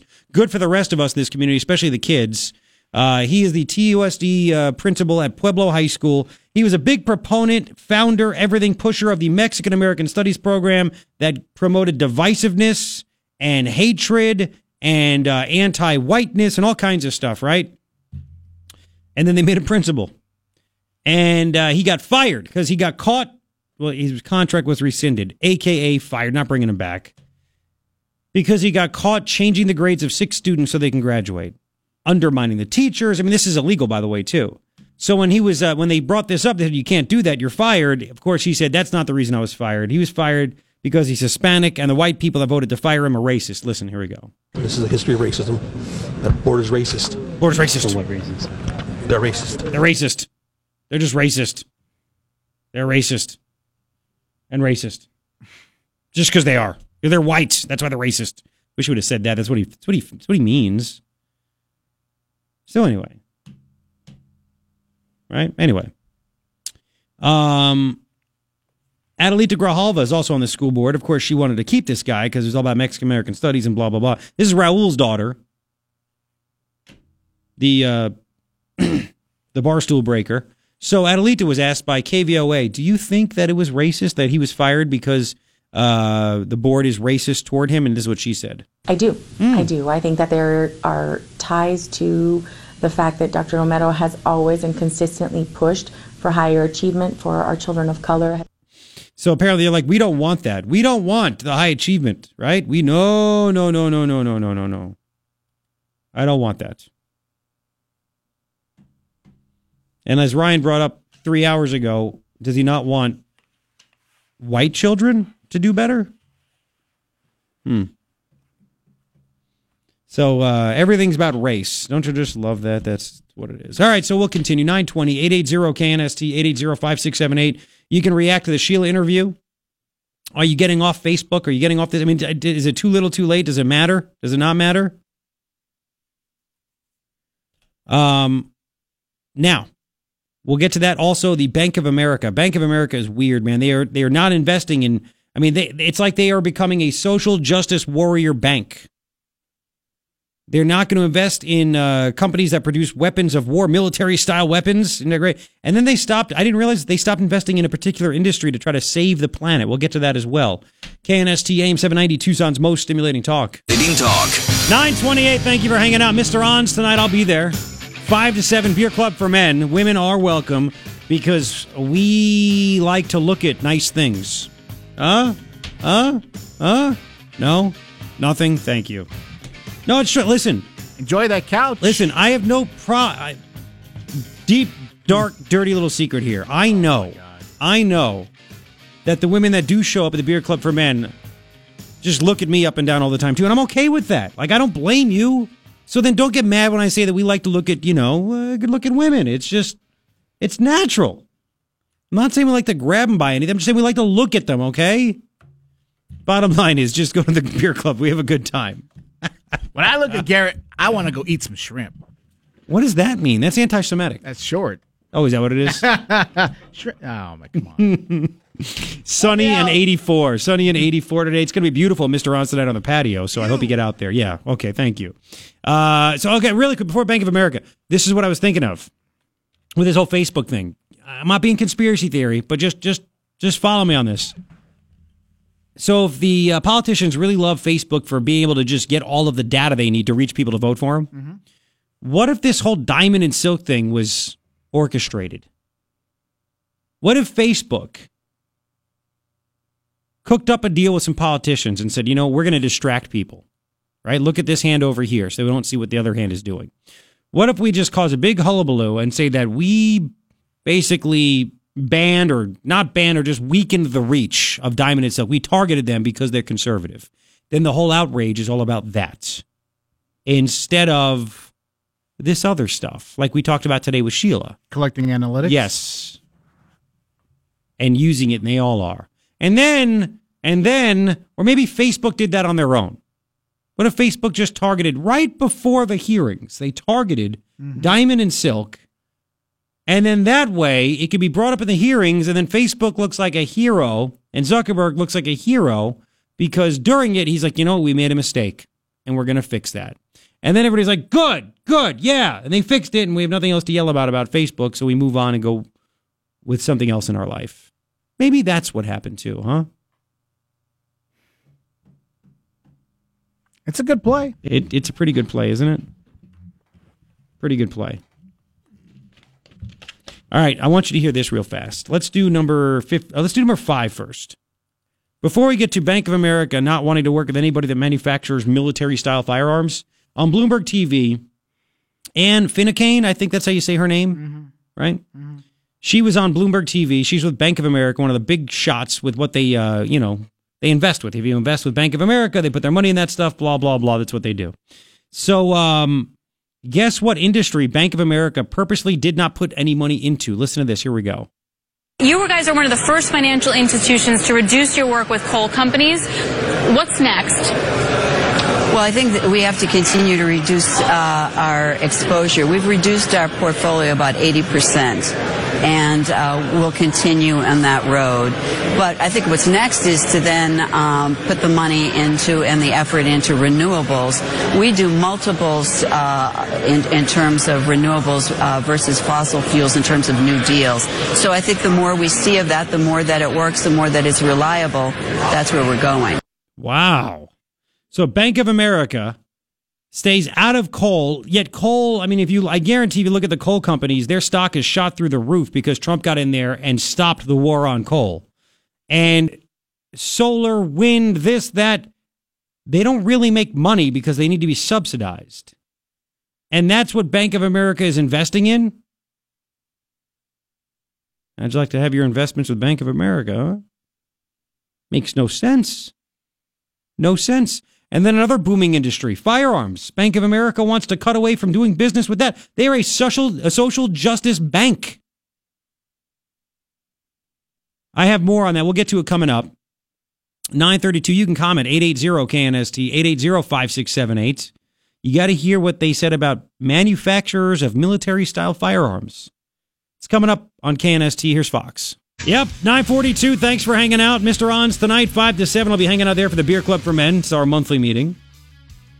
Now, there are 3 things I think you need to know. Number 1, you have this story, and nobody's really talking about it. Breitbart had it. I'll put it on my Facebook page. It sounds weird me saying that now, but I will. Facebook.com/Garret Lewis Radio. Like it and follow it so we can stay in touch. Border Patrol agents down in the Yuma sector say about 61 people from the migrant caravan tried to cross the border earlier this week. 59 Guatemalans, 1 Mexican national, 1 Salvadoran. Guess what? The one that claimed to be a minor from Salvador was 18. He lied, and it turns out he was a member of MS-13, wanted to get to Los Angeles. But it's a good group of people. They just mean well, right? When it's a whole bunch of younger men that are trying to get here. No, they're just trying to escape bad areas. They're not gang members. No, shh. Second thing that I think you need to know, Paul Ryan, Axios is reporting, may be out by the end of July because nobody wants a lame duck speaker or something like that. Third thing, I think you need to know, it's as simple as this. The economy's looking pretty good. Wall Street Journal has a story, U.S. weekly jobless claims hold below 300,000 for the longest streak on record. On record. Feds collect despite the tax cut. Yes, people paying lower tax rate, but the feds have collected a record individual income tax through March. Oh, man. How did that work out? Yep, that's true. And then, by the way, all this stuff going on, Rasmussen still has the president at 50% approval. 50% approval rating. 3 things I think you need to know. Let's get back to the Bank of America stuff. So Bank of America, and I'll put this video on my Facebook page and on my page at knst.com. Bank of America. I mean, they are social justice warriors. And, I thought about this. When my wife and I first got married, we combined bank accounts. I had very little. She had a lot. It was a good deal for me. Now it's the other way around. You're too, Ryan? You like that? Oh, yeah. She had an account at Bank of America. We joined accounts. Next thing you know, this is going back to like 2006. The whole push for the McCain-Kennedy amnesty bill was going on, everything else. Bank of America was bragging at the time that they were accepting matricular consular cards so people can open accounts. It's not real ID. It's these wannabe IDs that the Mexican consulate would hand out to illegal aliens so they could open up bank accounts. And Bank of America's like, sure, we'll do it. Oh, yeah. So I went in to close our account to my wife. That's it. We're not doing any banking at Bank of America. And I closed the account. As I'm closing the account, this was a fatal mistake of the lady at the local Bank of America in Waco, Texas, where we were living. She's like, well, why are you doing this? I said, because you guys accept matricular consular cards, and I don't believe in that. You guys are catering to illegal aliens. I don't like that. And she looks at me, she goes, that's just a lie in the media. You can't believe everything the media tells you. And me being the gigantic Waco talk show host that I was, I said, lady, I am the media. I got mad. I never say these things. much. But she just looked at me. I said, I know this. I talk about this. This is what I do. You're wrong and you can't lie to me. Yeah, exactly. Yeah. And then, of course, she's just looking at me like, who are you? But it's true. I was like, I am the media. I talk about this. Can't say we're lying. I'm whatever. So I'm done with it. So we just played the soundbite of Bank of America saying that they were one of the first to stop investing, having any there. If you go through some kind of investment with Bank of America, they got out of their portfolio anything involved in coal, which, by the way, what a dumb move because coal is flying right now. Coal companies, everything. Trump ended the war on coal. He's all about it. They're huge right now. And Bank of America's like, we don't want that because we don't believe in that. Great. Well, now about to guns. Let's go back to the Bank of America chick. What the hell is her name again? Anne Finucane. And she was on Bloomberg, and this happened. Here we go. I feel like from an ESG perspective and media perspective, it was coal for a while, the war on coal, right. And now I feel like it's guns. What's Bank of America's stance on lending to gun companies that manufacture certain weapons? Well, let's just start with we want to contribute in any way we can to reduce these mass shootings. It's such a tragedy in the United States. So that's number one. We do have a few manufacturers of military-style firearms. We're in discussions with them. We have let them know that we are going to, it's not our intent to underwrite or finance military-style firearms on a go-forward basis. Pause it. You know that she's talking about AR-15s. Dumb as hell. That guy from, what town was that in North Carolina? Remember we played that rant? He needs to go talk to her. Military-style firearms.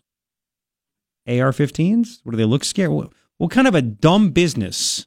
Bank of America invests billions of dollars of people's money. And they're making a decision to not invest your money in a category that the stock is soaring. Based on stupidity.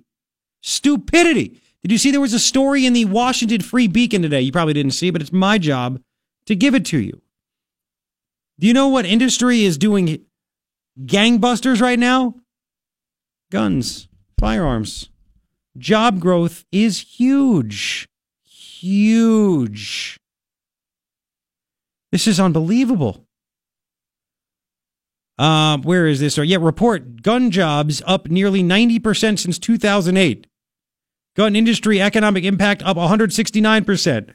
And Bank of America's like, well, we just don't really like what that is. Of course, they don't even realize that out of all the mass shootings, two of them had AR-15s. The rest were handguns. What an idiot. Let's continue.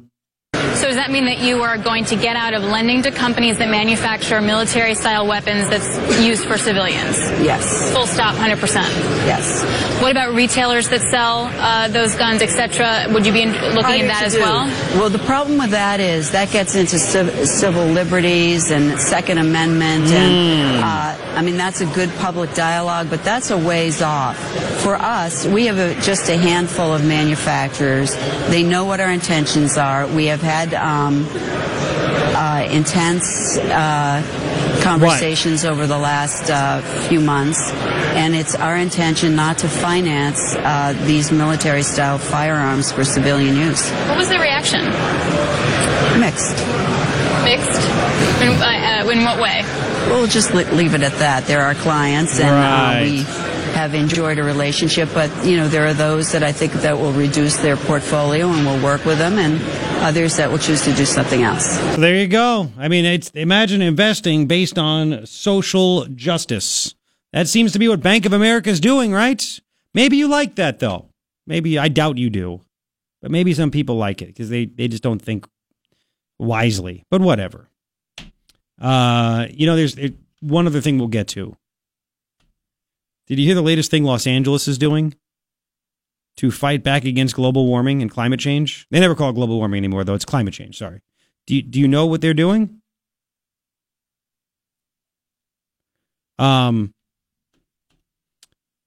It's comical. It's crazy that people actually are okay you having their tax dollars used this way, but I'll tell it to you coming back in about 4 minutes. It's really that incredible. It's really that incredible. We'll continue in 4. It's 9:50. Morning Ritual, Garrett Lewis, KNST AM 790, Tucson's most stimulating talk. Radio station. President Trump speaks out about Syria. I'm Rich Dennison, Fox News. Meetings continue on a possible military response. Fox's John Decker is live at the White House. Fox News has learned that Defense Secretary Mattis will attend a national security meeting at the White House this afternoon. Mattis telling the House Armed Services Committee that President Trump has not yet made a decision about retaliating against Syria after the suspected chemical weapons attack on civilians last weekend. The president also non-committal. We're looking very, very seriously, very closely at that whole situation, and we'll see what happens, folks. We'll see what happens. Mattis said that Congress will be notified first if the U.S. launches strikes against the Assad regime. Rich? John, Moscow is warning the U.S. and its allies against any steps that could destabilize the situation in Syria. Asked about a possible U.S. strike on Syria, President Vladimir Putin's spokesman Dmitry Peskov said today that it's necessary to avoid any steps that may fuel tensions in Syria. The president's picked to be the next Secretary of State undergoing questioning at his Senate confirmation hearing. Fox's Jared Halpern joins us live on Capitol Hill. CIA Director Mike Pompeo is offering views on several foreign policy fronts, including Syria and North Korea. There is work being done today in preparation for the president's proposed meeting with Kim Jong-un. So American people, you should know there's work being done in preparation for that. Pompeo told the Senate Foreign Relations Committee he will fill State Department positions left vacant by Rex Tillerson, and also confirmed for the first time he has been interviewed by the special counsel in the Russia probe. He did not offer details on the questions and answers. Rich. Jared, things are looking up on Wall Street. All three major U.S. indexes are trading in positive territory this hour. The Dow up 366, the S&P 29 higher, and 87 higher for the NASDAQ. Fox News, fair and balanced.